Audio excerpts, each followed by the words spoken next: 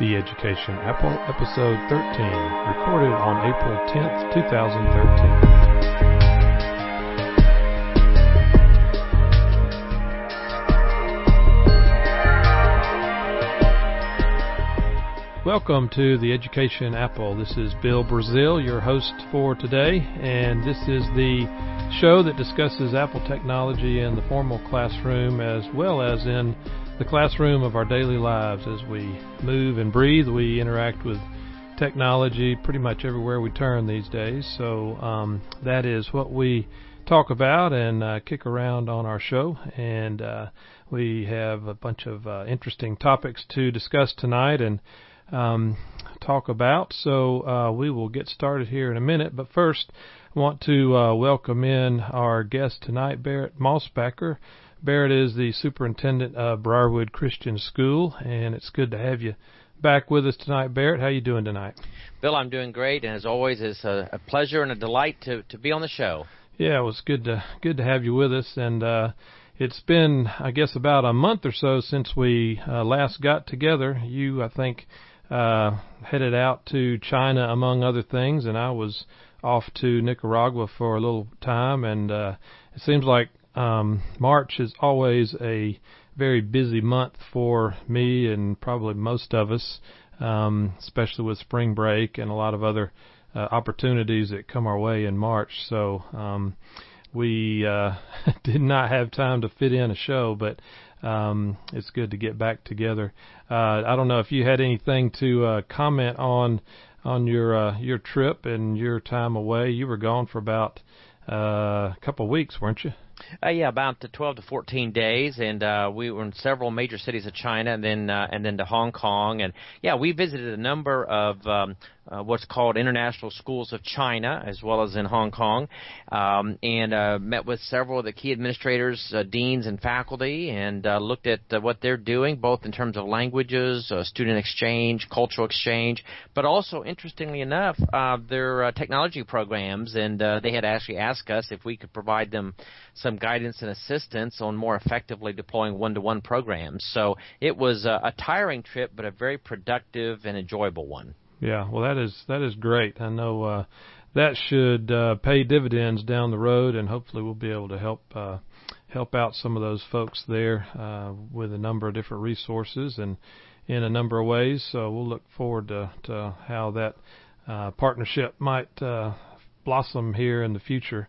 And I was in Nicaragua for about 10 days and was fortunate to take a number of your students there from Briarwood down to an area we've been a number of times before, and did a lot of outreach and medical and vision care, and really got to spend some great time with some folks down there that we've developed a relationship with over the years, and it's just always a blessing to be a part of that and go along with those students and adults. We took about 20 students from the high school there at Briarwood, as well as about another 10 adults, so we had a nice little team of 30 that we did some missions work with, and that was a real great size group to have. We've taken larger groups in the past that is a little bit more to keep up with and keep track of, but 30 was a great number, and of course the quality of the kids that we take with us are just phenomenal, and that's one of the things that I really enjoy. There's a lot of aspects of taking that trip that I enjoy, but especially spending time with some of these students, since my kids are moved on from high school as well as almost college now, so I kind of like keeping a little bit of a connection there through that missions trip. So anyway, well, you help provide some tremendous leadership and guidance for those trips, and of course we always love to see your summaries when you make the presentations to the school board as well, and it's not only a blessing to those that the students minister to, but it really in many ways affects and changes students and their perspective on life and living and the purpose for why God has created them and put them here. Yeah, and I'm sure you see some direct benefits and influence on the rest of the student body as those students come back. I know one of the things that has really been intriguing and great to hear over the years is the times that I have been able to attend the senior, what is it called when the seniors get together and you honor the seniors?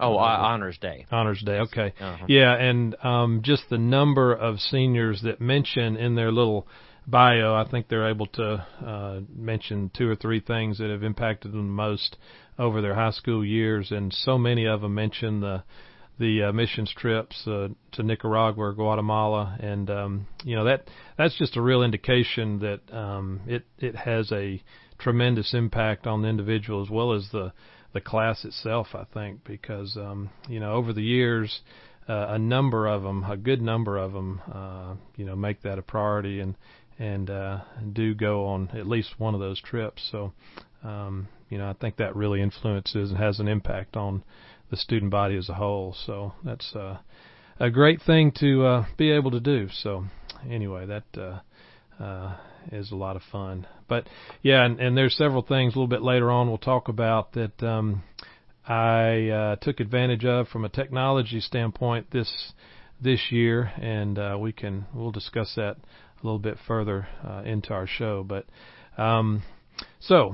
as I said, it's been a good while since we were together, and a lot has happened, and we usually like to do a little review of the news, and of course we can't cover everything that's happened in the last month or so, but there are several things that kind of caught my attention, and we can kick these around and just kind of talk about how they impact us from an Apple standpoint and a technology standpoint, and just kind of what the future looks like as a result of what's going on right now in the news. So the first thing on my list is Apple and Yahoo. They are apparently talking in deep discussion about making their iOS partnership a little more intense and a little more formalized. I think right now Yahoo does provide some data for the iOS device in terms of some of their news and some of their sports data. I think when you inquire through Siri, you get some results coming back from Yahoo, and I think that's good information. But I know Yahoo has really struggled over the past few years, and they've been making a lot of changes, and I think their relatively new CEO, Marissa Mayer, has been shaking things up a good bit. I know I noticed several weeks ago where she kind of made headlines in terms of cutting out all telecommuting, and I think that really kind of got a lot of people's attention. And that's a pretty bold move for a CEO to do. I know I do a lot of telecommuting, and I was kind of wondering if I was going to feel any ramifications from that, but AT&T has made a pretty big push towards telecommuting and supporting that. You just don't want Marissa to show up on the AT&T board. Yeah, we need to keep her focused on Yahoo and not move in our direction. But no, there's a lot of people at Yahoo that were upset about that. But that's kind of a side issue. But she's definitely been shaking things up there, and I know that they want to make their mobile part of their company a lot more significant, and that's a major part of their strategy, I think. So if they can get something more deeply embedded with Apple and iOS, I'm sure they would love to see that happen. So it looks like that's going to take place. There's nothing formalized yet, I don't think, but there is a lot of rumblings about some deep discussions going on, and hopefully that would be a real benefit for iOS and iPhones. And I really like how Siri works and the way it brings back information and displays it, and seems like it's pretty high quality. So if they continue to expand on that and use Yahoo to provide that information, I think that would be a good thing. You have any thoughts on that, Barrett? Or? Well, just a couple of quick ones. Years ago, I would use Yahoo, but I haven't actually used Yahoo for a very long time, and there are a lot of reasons I won't bore the listeners with. But I suspect that they're going to have a hard time driving a lot of traffic to their website. So it seems to me their focus on the mobile is not only consistent with where they are as a company, but consistent with the overall tech trends anyway. So this may be a very shrewd and badly needed move on the part of Yahoo if they're going to remain relevant and continue to try to prosper as a company. Yeah, I would think so, and by not necessarily riding the coattails of Apple, but by having a really strong connection and business relationship with Apple, that certainly would seem to bode well for them, as well as other. It can't hurt for that to be a strong business relationship. As it kind of spills over into the other mobile providers and other operating systems there, so I would think that'd be a good thing. And plus Apple has in the last year or two really cut ties with Google in a formal sense, pulling their Google Maps and their YouTube apps and that type of thing from their standard load that you get when you purchase the iPhone. So there's no love loss there between Apple and Google. So if Yahoo can kind of fill that gap even more, that would be a good thing for them. And I agree with the Yahoo and their website, and AT&T uses Yahoo, I think, for their online mail. Like if you go to use a web browser and access the mail, AT&T email, I think Yahoo provides a lot of that interface. And to be honest, I have never been impressed with that, and the few times that I've looked at it, I've just kind of shaken my head because it's very commercialized and does not work very well. And that's it, Bill. That's exactly what drove me away from Yahoo. I tried using their email, but the pages are so cluttered, and there's so many advertisements, and it's not clean and easy to use, and really did not work very well. I know they've made some changes, but it just doesn't compare to other options that are available, for example, such as Gmail or something. And right. So. Yeah, and maybe they're really working on some of those areas, but time will tell how Yahoo does. But hopefully they'll stick around and gain some traction. And competition is good, so that's right. It's good for everybody. Absolutely. And speaking of AT&T, another thing that I saw recently was they have made an announcement. I think their senior VP, one of their senior VP, Chris Ryan, mentioned in a conference in the past week or so that the carrier is going to begin to support HD voice. I think it's another word or another name for that is wideband audio, which I don't know exactly what that is. I haven't heard it, but I'm guessing that it's going to be really high quality audio in terms of using your phone and kind of getting back to what we were originally used to with voice over a telephone. We kind of have made a lot of concessions over the last few years when it comes to mobile phones and the quality of the audio and even quality of the connection. We don't think a whole lot about a drop call here or there of the audio not being very clear. We've just kind of gotten used to it. But if that would have happened back in the old days with over our wired wireline phones, that would have really stood out to us because that never really happened.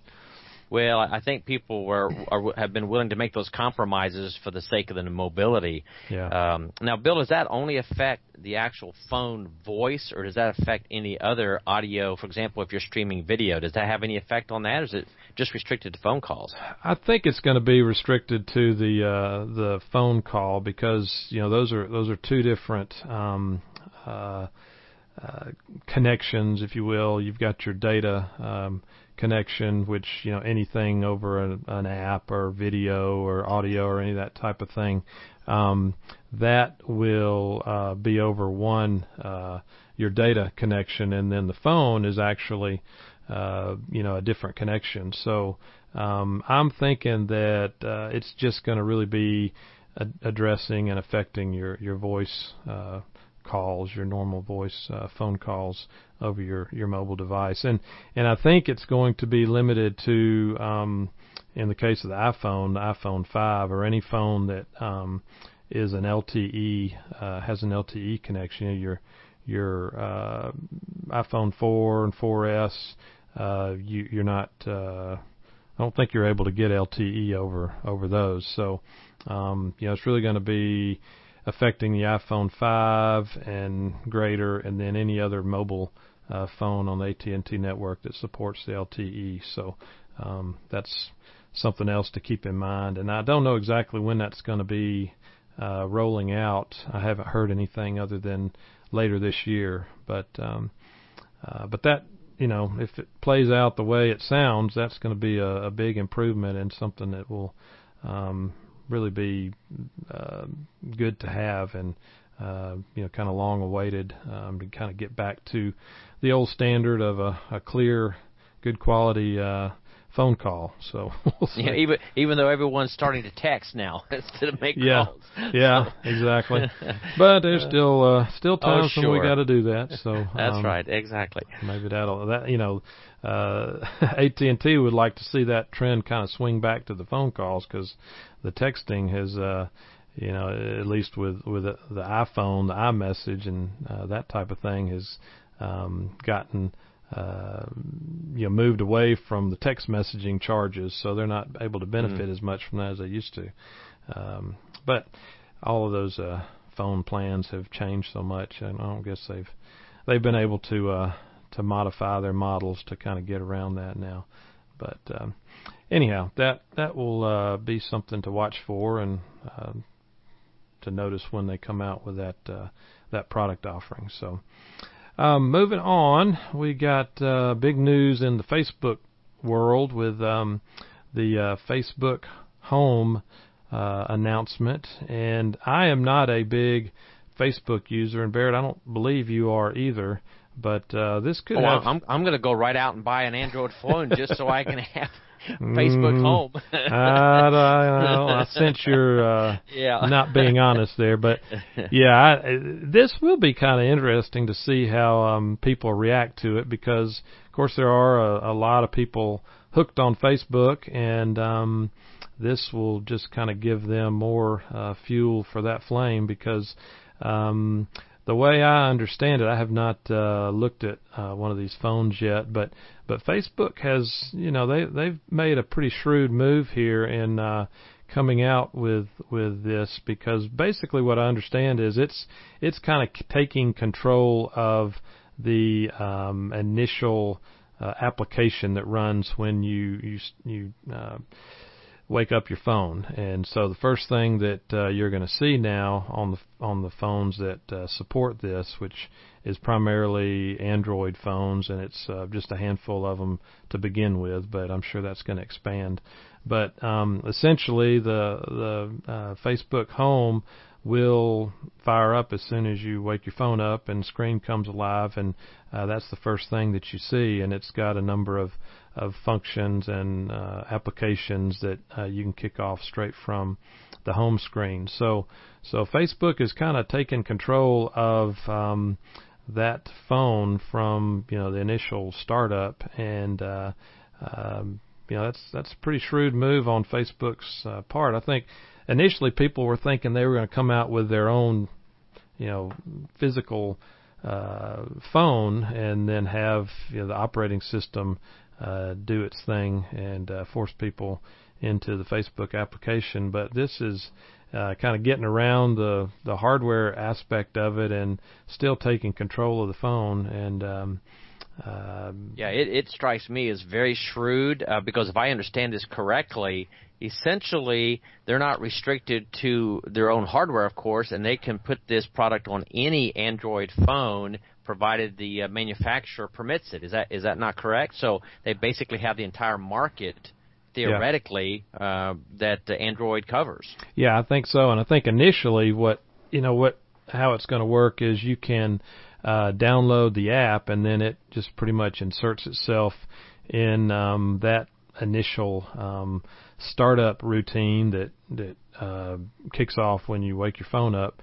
But eventually, I think phones are going to ship with it already pre-installed and ready to go, and people won't even have to load it. So, obviously, people that don't want that aren't going to buy that type of phone. But I'm sure there's going to be a lot of people that get a phone that just aren't that aware of what's running it and how it works, and just kind of by default be thrown into Facebook. And I'm sure that's what Facebook is kind of hoping and wishing will happen, so that they kind of entrench themselves even that much more. And it's probably not going to be that easy or that obvious as to how to disable it and kind of remove it. So if it's like their privacy and security settings, I suspect you're correct. And speaking of which, by the way, I had read some pretty hysterical bloggers about privacy concerns, and then I've read some other what appear to be a little more modest responses to the concerns, and then of course Facebook put out some of their own statements. Do you have a sense to what extent this might compromise security, privacy? An example is that some of them were concerned that because it's embedded in the phone, it has access to your contact list, has access to your GPS system, etc. Facebook has said it won't do that, but that's only until perhaps they change their mind, Sure. like they've done with some of the other default settings. Do you think that's a major concern, or should be, or do you think it's overblown? Well, I think that should always be a concern, and if we don't kind of push back a little bit, I think these guys will take as much as they can grab, and that's just kind of a trend across the board, I think. And of course, Facebook carries a lot of weight and has access to a lot of information. So if we're not careful, I think it definitely can kind of get beyond the bounds of what it ought to be. And I think we always need to be concerned with that. So it certainly has the potential to infringe on privacy and grab all kinds of information. The Android operating system, one of the big differences between it and the iPhone and iOS is that Android is pretty much completely open. So that's really the way Facebook is being allowed to put these hooks into the startup part of the phone, is that it's totally open, whereas iPhone is not. And iPhone is not going to let Facebook have that kind of control over its phone. So it's just kind of a symptom of the way Android operates, is being totally open. The developers pretty much have free reign, and they can do most anything they want. So I think we gotta be careful about that. And that brings up another point with iPhone. I think we won't see Facebook Home becoming part of the iPhone. Now, there might be some variation, and Facebook app might morph to look a little bit more like this Facebook Home, but I don't think we're going to see that taking over the initial home screens and what we're used to right now on iPhone. In fact, I'd pretty much guarantee we're not going to see that. So no, and that's one of the, frankly, it's a lot of people complain about the lack of openness on the Apple platform, but that's actually one of the things I rather appreciate, because there's consistency of quality and user experience, and there's a great deal more protection against the malware and things of that nature. So yeah, you give up a little bit of customization perhaps, but I think you gain a whole lot more than you lose, at least in my opinion. Yeah, absolutely. And yeah, that's important to note, and it's kind of hard to compare, I guess, but I've heard a lot more stories about Android apps, and just the phone itself being a little bit sluggish, and certain apps really causing problems and crashing things. And whereas I think the iPhone is really pretty rock solid when it comes to that. I have very few issues that I ever see that I can really attribute to software, and that does come from having a pretty tight rein on the applications as well as the operating system, and Apple's done a good job on keeping that under control. So yeah, we won't see that changing at all, I don't think, and I think that's a significant difference between the iPhone and any Android phone. So a couple of the other features of this Facebook Home, and again, I haven't really seen it, but I think it does a pretty slick job of providing feed information. They have one of their apps. It's called Cover Feed, and the way I understand that is, pretty much as soon as you wake your phone up, you're going to get news feeds and Facebook feed information scroll across your screen in a pretty slick fashion. And then there's another thing called Chat Heads, which is I guess an easy way to really communicate and message some of your friends. And the way it's done, I think, is very slick and appealing as far as the presentation of it. So I think if you're into Facebook, this is probably going to be a pretty fun new feature. And they're saying right now that there are no advertisements on the home page and what you start up, but there's no guarantees that that's going to change or not going to change. So and Bill, I think that would be for me at least, a very frustrating thing. I really don't want to turn on my phone and see advertising on my home screen. Yeah. That's just to me that'd be a rather frustrating experience. You can barely get away from any advertising now, and I recognize Facebook must advertise because they're providing a free service. But boy, I don't think I'd want it on my phone if I could avoid it. Yeah, exactly. And I think that's one of the reasons it's not there now, but I bet you they're trying to come up with some clever ways to sneak that in, and if they can do that without being too intrusive, I wouldn't be surprised if that shows up as they move forward. So anyway, and the other thing that is kind of interesting is, I don't think Facebook and Google have a whole lot of love for each other, but this is really an end around for Facebook to really kind of take control of those Android phones, which Android, of course, is a Google operating system. So Facebook has pulled a pretty big one, I think, in coming out with this. So I think it's very smart, and I think there will be a lot of people. We have to realize too that Facebook is huge in some other countries. I think you brought this up, Bill, an episode or so ago, for example, in Brazil and some other areas. So we have to think beyond just the United States in terms of how people will respond to this, given their use of Facebook. Right.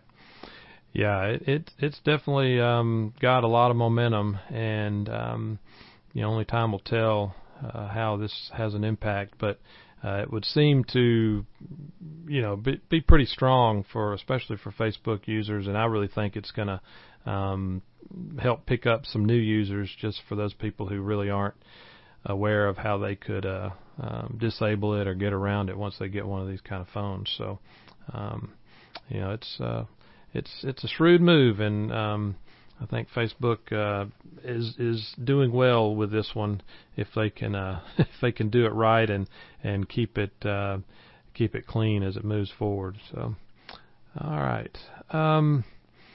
Let's see. The next thing, I don't know, Barrett, if you noticed this, there wasn't a whole lot of noise made about this, but I found a story on it and downloaded the software and or the app, and it's pretty slick. It's the Google has rolled out for both Android and iPhone something called Quick Office for its app customers, and you've got to be a Google Apps enrollee in order to be able to get this software or the app for your iPhone or your iPad. But this is an app that will basically allow you to create, edit, and delete Word type documents on your iPhone and your iPad. I don't know if you had seen this, Barrett, or not. I did see it, and I think for a lot of business people who use the iPad and they tend to use Word and some of those formats from Microsoft, I think that will be a huge benefit to them, particularly making the iPad for them much more productive. I've tried to steer completely away from most of those Microsoft products at this point, not because I dislike Microsoft, but just because of what we've decided to do. So to me, it's not quite as important, except when I get that rare document by email on my iPad, especially if I'm traveling, when it would be very handy to be able to open it effectively and maybe even edit it if I'm being asked to do that, even though I don't personally use Word that much. So I can see a great value to it. Yeah, and I think one of the big things, or the motivations behind this, was for those people, that collaborate with others that aren't using Google Docs and still using Microsoft Office documents. I think Word, Excel, and PowerPoint are supported in this, and so it definitely helps with collaboration within your Google Drive. So I've used it a little bit and pretty impressed with it. So you do have to, like I said, be a Google Apps customer, and I think the premium for that is $50 a year. So it does cost a little bit, but if you do operate in that world, and your business requires you to interact and collaborate with others who aren't on Google Drive and using Google Docs yet, this can be a pretty beneficial thing. So that has become available, and now, was that free, Bill, or is that is there a cost associated with that app for the iPad, for example? Yeah, no, it's free. It's free as long as you are a Google Apps customer. So it's not free in that regard. I mean, you've got to sign up for the $50 a year as a Google Apps customer. Well, what if you're an enterprise? What if you're a Google enterprise user like we are? Do you know if that's a charge or? I don't know. That's a good question. The way you'd be able to figure it out is just go to the App Store, download it, and see if it'll run for you. I mean, well, the reason I asked is because I know that when I looked at it yesterday, the Quick Office, they had a free version of it, but then they had a Quick Office Pro HD, and I don't know if it's just because of the HD, but that was $20 for the app. So no, this one's free. The app's free, and like I say, you can download it, and if I guess it figures out if you're a paying app customer or not, and if you aren't, it probably won't run. But mine started up without any problem, and gave me the interface to get right into my Google Drive and open any Microsoft documents, and off you go. So it's pretty simple and pretty easy to use, and can be helpful if you've got those kind of needs. So. The next thing, we can kind of focus on rumors a little bit right now. We don't spend a lot of time on rumors, but I thought this was interesting enough to discuss a little bit, and we have talked about it briefly in the past, but of course there's been a lot of hopes and wishes and thoughts that Apple's going to come out with a television sometime here in the near future, and there was some comments and discussion recently about I guess a controller or a motion controller for the Apple TV when it comes out, the Apple television, and this one is called the iRing, and I think the idea is that there's a ring that you can put on your finger, and through motions of your hand and the ring in conjunction with the TV, it will figure out what the desires are, and it will operate the navigation for the TV. So that's kind of futuristic and interesting, but we have seen already some other devices that are beginning to hit the scenes that operate the same way. I think there was something I noticed a month or so back, and we might have mentioned it, about something that is worn on your forearm, and with motions of your wrist and your arm, it can control your PC or laptop or whatever, and it's all a motion type controlled mechanism. So this would be along those same lines, I guess, and would be a pretty interesting concept if it's true. So yeah, it looks very interesting, and I actually noticed the price points when I saw articles on this as well, and frankly, I thought they were pretty reasonable for, you're talking about a 60-inch television from Apple, not inexpensive, but not exorbitant either, at $1,500 to $2,500, I think. Yeah, and that's when some of these large screen TVs first came out, those were some of the price points, and of course just a basic one now is a lot less expensive than that. But we've got to figure if it's TV coming out from Apple, there's going to be a lot of bells and whistles associated with it, which this would be one, which would make that price a little more bearable. I don't know that I'd spend it on my second or third TV, but if it's going to be my primary TV, it might be something to consider. And along with this, they were mentioning in this article that I saw that the TV would also come with something they called a mini iTV, which sounded basically like a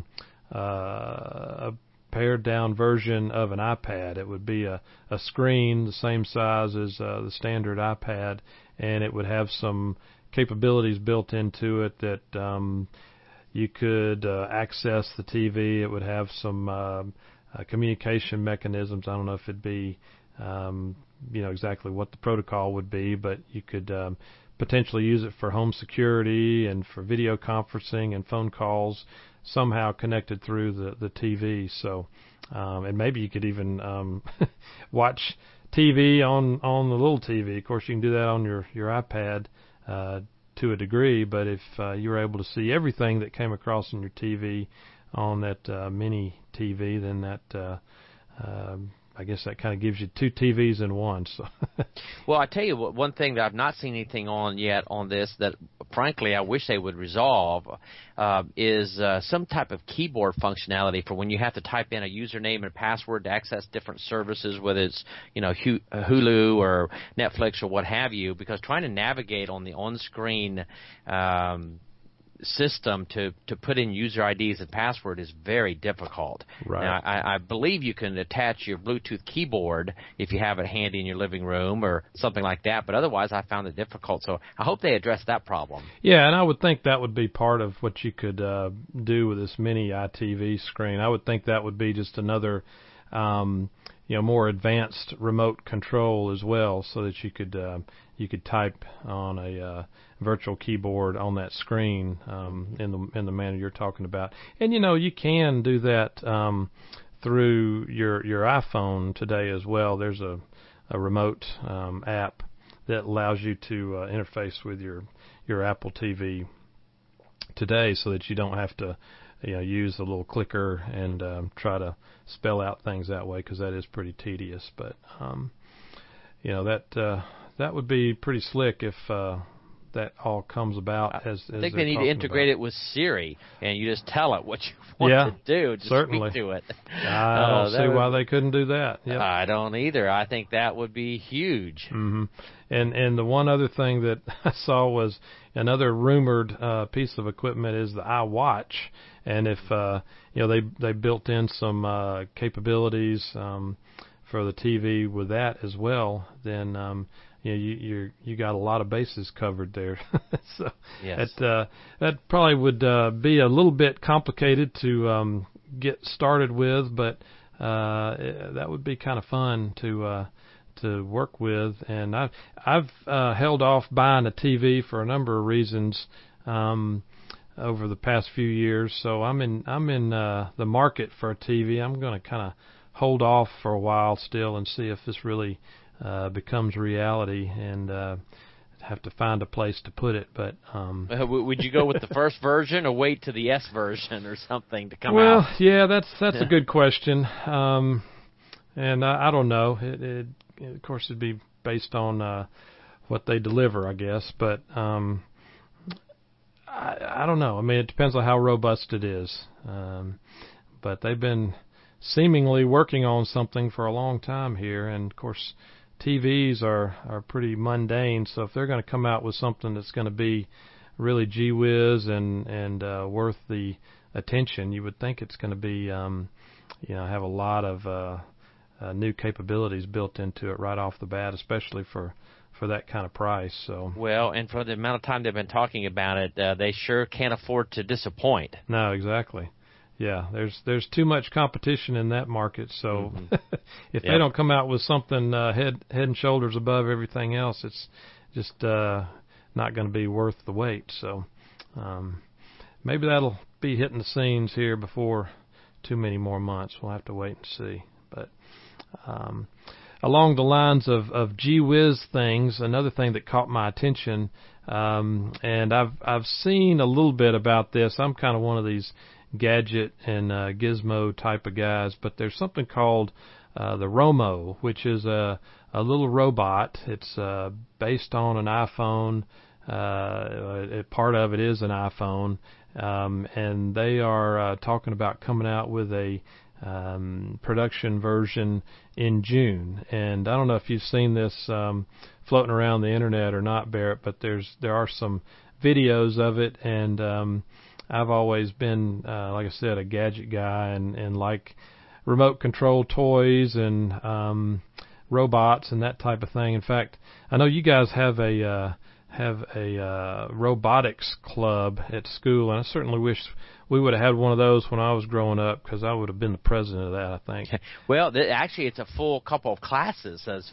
It's connected directly in our physics department, along with our M lab and different things of that nature. So they do everything from build some pre-packaged kind of robots that they then have to program, to building from scratch robots and then programming them. In fact, I was just in watching some of the work they had been doing yesterday or the day before. It's really quite remarkable. Yeah, the kids love it. Well, I've been in that room, when class hasn't been being held, and seen all the pieces and parts and motors and everything else, and just thinking, oh, this would have been great fun. I wish they had it when I was there. But at first I saw this and just thought, hey, that's a pretty fun toy. But then I thought, there really are some applications in the educational world, as well as other areas that this could be utilized in. And but to kind of get back, for those who haven't seen this on the internet or are aware of what this really is, it's basically a small little, you could say, kind of built on a car chassis, or a remote control car chassis, but instead of wheels, it's kind of got the like a tank tracks on each side. So you've got a little platform with the tracks on each side, and then you actually get an iPhone, and it's got a socket that you plug it into on the top of it, and it kind of sits straight up. So you've got your flat base with the navigational mechanism, the tracks, and then this iPhone standing upright from that base. And the iPhone has its own app. You can you download it, and it is made to control the car, and then you can control the car remotely from another iPhone or iPad or whatever.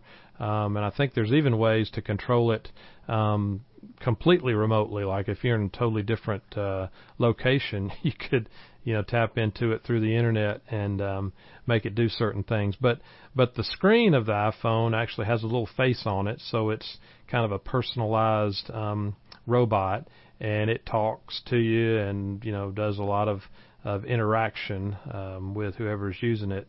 But it's a pretty sophisticated little remote controlled robot, and I think they started with a Kickstarter project to kind of get the prototype built and working, And then I've noticed they had backing from Stanford University and some other venture capital groups and investors. So they've caught the attention of a number of folks, and looked like from their website they probably had a team of 30 or 40 people working on this project. And they came out with another Kickstarter project to get some more funding for this more robust model of the Romo robot. So, and that, like I said, that's coming out. It's supposed to be available for delivery in June, and the cost is $150, and you can pre-order it now. But it could be just a toy, or it could be utilized and useful in a robotics club or robotics class, because they're making an API available so that you can do some programming around the robot to add functionality and capabilities to what you get straight out of the box. So it's kind of a blank slate for robotic programming, and a pretty fun little device to start that out. And I think I've already got a good use for it. One of the features it has is quick photo sharing. So it will take photos as it's moving along, and it uploads them automatically for you. Yeah. So I can have it roam my hallways. Sure, absolutely. Keep an eye on things. Yeah. My spy in the hall. Right. Yeah. But there's probably a ton of little ways you could use this thing. But like I said, I'm just kind of a robot geek at heart, and love to see these kind of things come out. So I may try to get a hold of one of these later on this year and play around with it a little bit. But well, I've already sent information on it to the physics department, and so that they might want to get one just to have in the room. Oh yeah, I would think so. I would think there'd be a lot of fun around that. So, all right.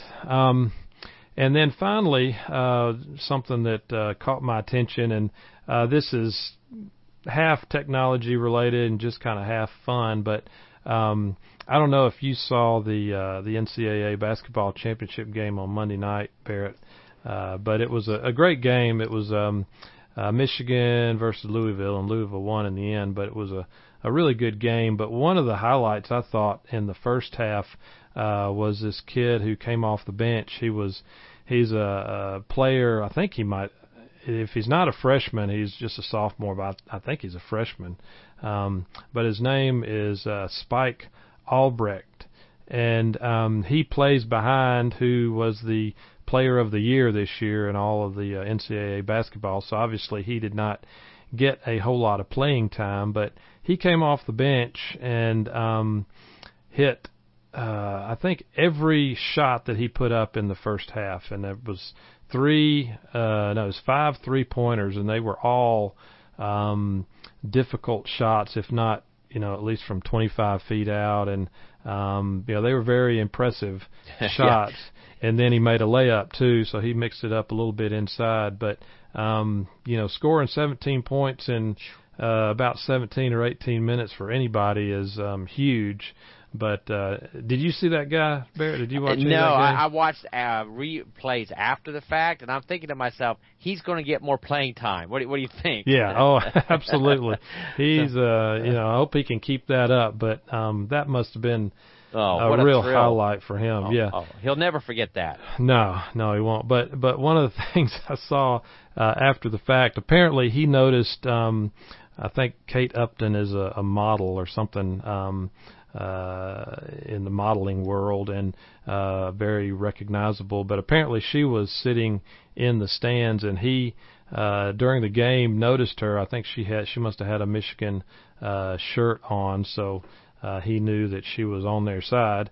But after the fact, after the game, he apparently tweeted her, something that we couldn't do not that long ago, but he tweeted her and said, Kate Upton, hey, saw you at the game last night. Thanks for coming out. Hope to see you again. So that's obviously something he would never do if he was face to face with her. But in this world of Twitter and all the rest, he was able to get away with that. Of course, he was if they had only won the game, if Michigan had won the game, it would have been that much better. But he still had a huge night and something he won't ever forget. But that was just fun to see him come off the bench and do that, and really just the shots that he took and made. I mean, they were just unbelievable. And he didn't, like I said, he didn't miss a shot in the first half. I think he did play in the second half some, not as much, and he did miss a shot in the second half, so he kind of came back down to earth a little bit. But that was just fun to see, and I played a little basketball in my past too, so I never had quite a night like that, but it's just fun to see. I think the perfect thing for you, Bill, would be get you in our robotics class and build one that can do a 3-pointer. Yeah, well, we could get midcourt. That's what we could get 5 of them out there, and there you go. We could scrimmage against the varsity team, right? There you go, robot games. Exactly. So, all right. So that was everything that kind of caught my attention the last few weeks, and thought would be kind of fun to talk about. So we can move on from there and see if we've got anything to update us on the Learning Unleashed program. I know we're a little bit in a lull right now. We're coming towards the end of school, and I think the pilot program has. Is it still going, or have you wrapped up what they're doing with the iPad pilot program, or where does all that stand? Well, it's still going. It will finish out the year, but unless something comes up that we're not expecting, we'll pretty much finish the assessment. I gave a full report of the assessment from both from parents, faculty, as well as students, and so we're wrapping up the year. The main thing we have going on right now before we roll out more fully in all likelihood in the fall is the training. And so, in fact, tomorrow we have Apple on campus, and they're going to begin another component of our training, and in this case, very specifically, was called challenge-based learning, which is a derivative of project-based learning. And so they'll be here tomorrow and Friday doing training. And, of course, Bill, you're doing some training for us in June. You're going to do some training with our faculty on creating books using iBooks Author. Right. And I tell you, you ought to be encouraged by this. I certainly am as superintendent in that we had 30. So far, we've had 31 teachers on their own initiative to voluntarily come in June for this training. We didn't request them to do it. They're certainly not required to do it. And we really did not anticipate gearing up iBooks quite that fast until maybe the fall. But they're so anxious to get started that they want to come in and take advantage of your wealth of knowledge and expertise on iBook Author. And so, one, I think that's a tribute to you, but I think it's also a tribute to these teachers and how quickly they have caught the vision and embraced the potential for digital technology in the classroom and what it can mean for them as teachers and for their students. Yeah, I'm really looking forward to that. I think that'll be a whole lot of fun. I was there today talking with Mrs. Robertson and going over what I plan to cover, and I think it's great that there's that much interest and that we're starting so soon. I think a number of them may realize after we get through that first day that there's a little bit more to it than they thought or maybe had hoped, but it'll be a good starting point. And of course there's lots that you can do with iBooks and a lot of different levels that you can get into, and everybody doesn't have to really utilize the full components and everything you can do in iBooks to make a good electronic book. But I think it's great we got that much interest, and I'm looking forward to spending some time with them and see where we can take this. So yes, that'll be fun. Okay, well, and we're getting close to, I guess we've got about, 6 more full weeks of school, somewhere in that neighborhood, so things will be winding down here pretty quick as far as the end of school is concerned, but that just means we've got to start preparing for the next year, right? Oh, we're already preparing. Yeah, we're well down that road, and so look for a good year. Normally, we're doing a lot of hiring, but we have almost no turnover in our staff this year, and so we're doing minimal interviewing this year for next year. So the good news, there are a lot of reasons why that's good news, but specifically on Learning Unleashed is you devote all this time and effort in training faculty. You don't want them moving on to other schools because you lose all of that training investment that you've made. Right. And so we've got great stability. People are staying at the school. And I think, frankly, I think the technology was a part of that for some who have been reinvigorated in some ways with that. So. Yeah. I imagine it's created some a new excitement that maybe some of the teachers needed, and kind of jumpstart them again in what they're doing. So, yeah, it definitely opens up a lot of new venues and ways that they can teach and explore. So that's great. That's good news to hear. So, all right. Well, with that, why don't we start wrapping things up here? We've got our apps and following section to go through. And Barrett, do you have an app pick for us this week?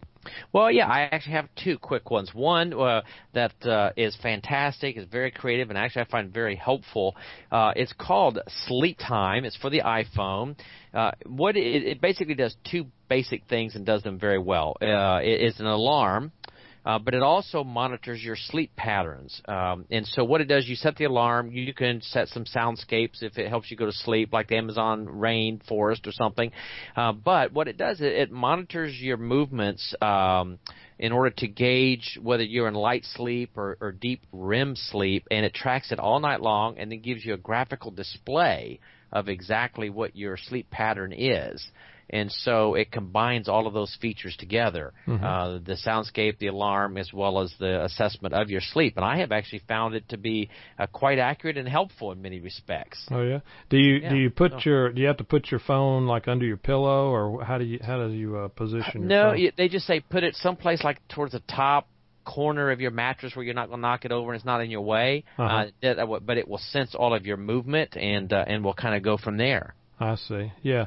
I've used something like that in the past. I forget what it was. It was one of the earlier versions of that, and I did find that to be interesting and somewhat helpful. Yes, and my other one is really a browser extension. It's called Quiet Tube. So if you go to video sites such as YouTube, it will strip away all of the advertising. It strips away all of the other video thumbnails and all of that, and you just have the one video, and that works extremely well for the purposes of classroom use. I see. So you can download. Do you download your video, or do you use it? No. You just click the button, and it basically just clears everything out except the actual video on your I gotcha. So okay. that works extremely well. Yeah, okay. I'll have to try that out. Okay, what about Twitter? You have somebody new or something new we can follow this time? Well, it's not a somebody; it's a company. I have bought quite a few products from Zag Mate, which makes a lot of protective gear and different things for the iPad and the iPhone, screen protectors, cases, Bluetooth keyboards, that kind of thing. And so I like to follow them on Twitter because they'll often include deals, new product releases, things of that nature. So I would recommend Zag Daily. They have about 38,000 followers, it looks like, and it's ZAGGDAILY, Zag Daily. All right. That sounds like it could be a little bit expensive, but that's okay. If it's helpful, that's okay. All right. Okay. Well, my app pick this week is something that I used when we were down in Nicaragua, and it's got a lot of possibilities, a lot of ways it can be used. But I was using it to update on a daily basis our folks back in the States who had students with us, or just wanted to keep up with what we were doing and things that happened each day. And it's called Day One, and it's a journaling app, but it's got a lot of other ways that it can be used. I mean, they market it as a journaling app, and it works real well for that.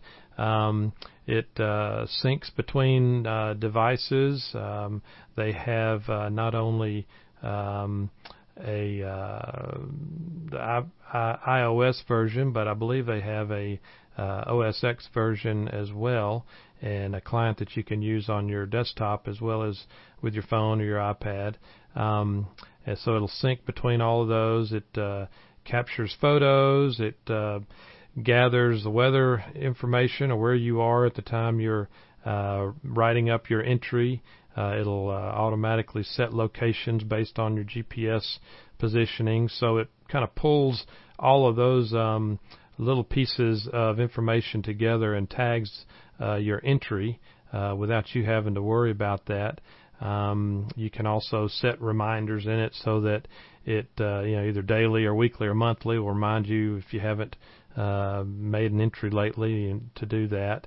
And then once you have your entry there, and of course you can have one or more per day, it keeps it organized in a nice little timeline, and then you can share out that entry in a number of different ways. You can share it via email to a closed group of people, and that's what I was doing from Nicaragua. I had an email list group of about 60 plus people that wanted to keep up with us, so I just emailed that out every day.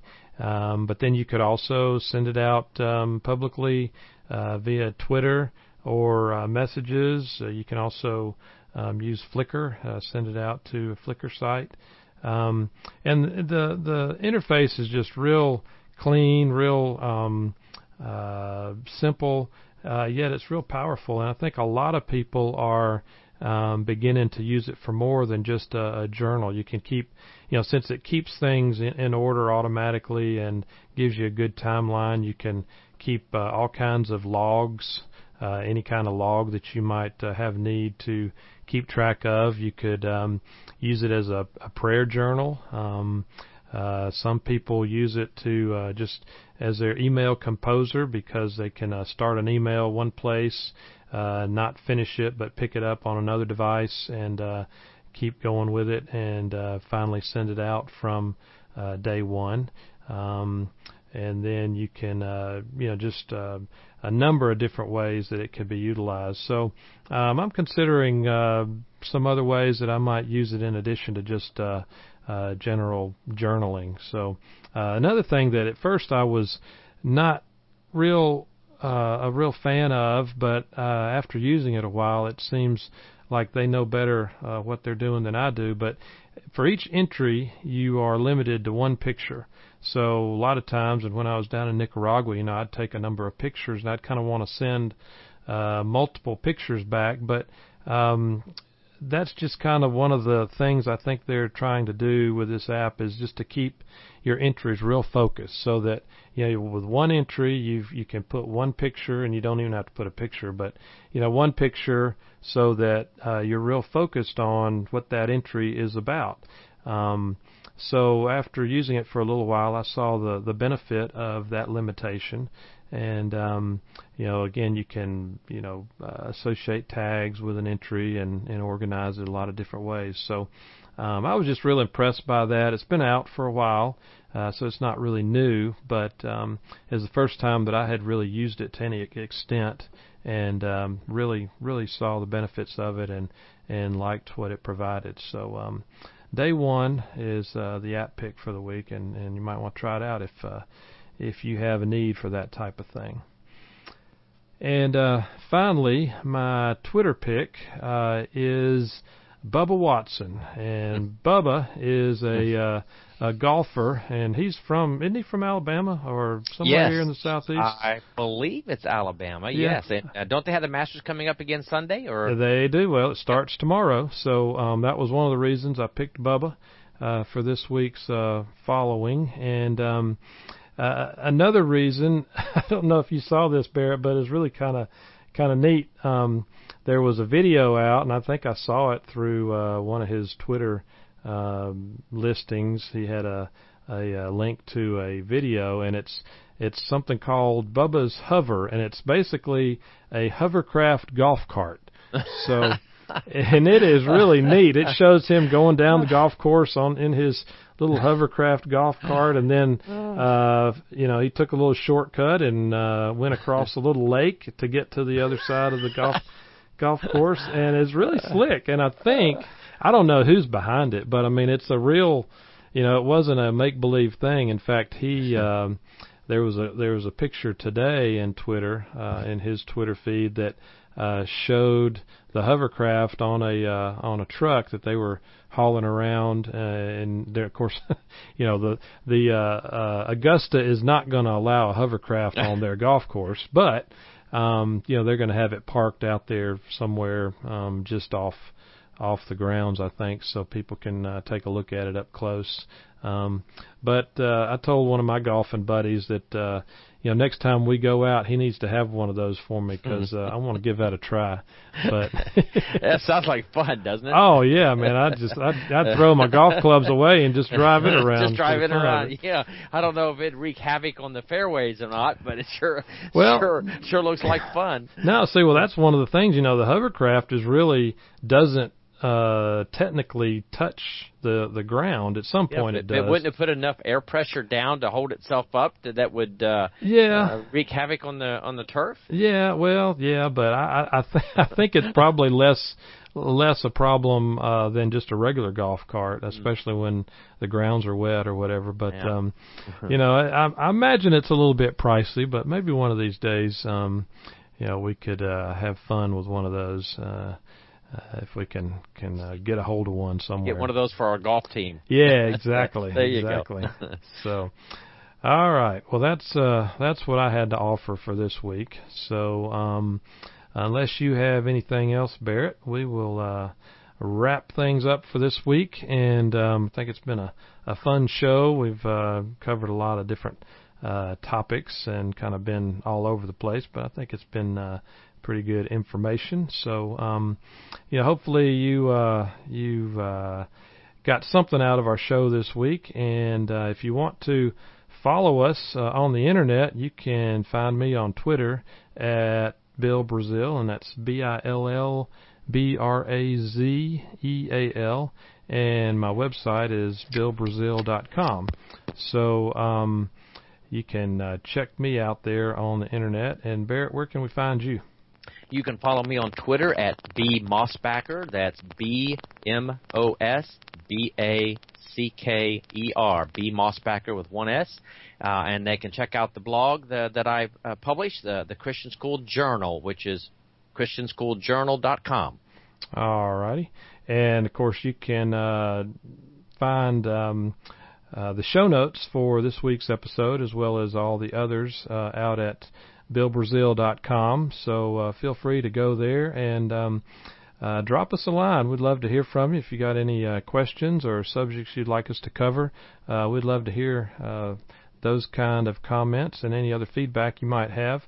And as always, be sure to tell your friends and watch for our next episode. Hopefully it'll be in a couple of weeks. I think things have settled down here a little bit, that we will be back on schedule now. So just be watching for that. So until next time, thanks for listening, and so long for now.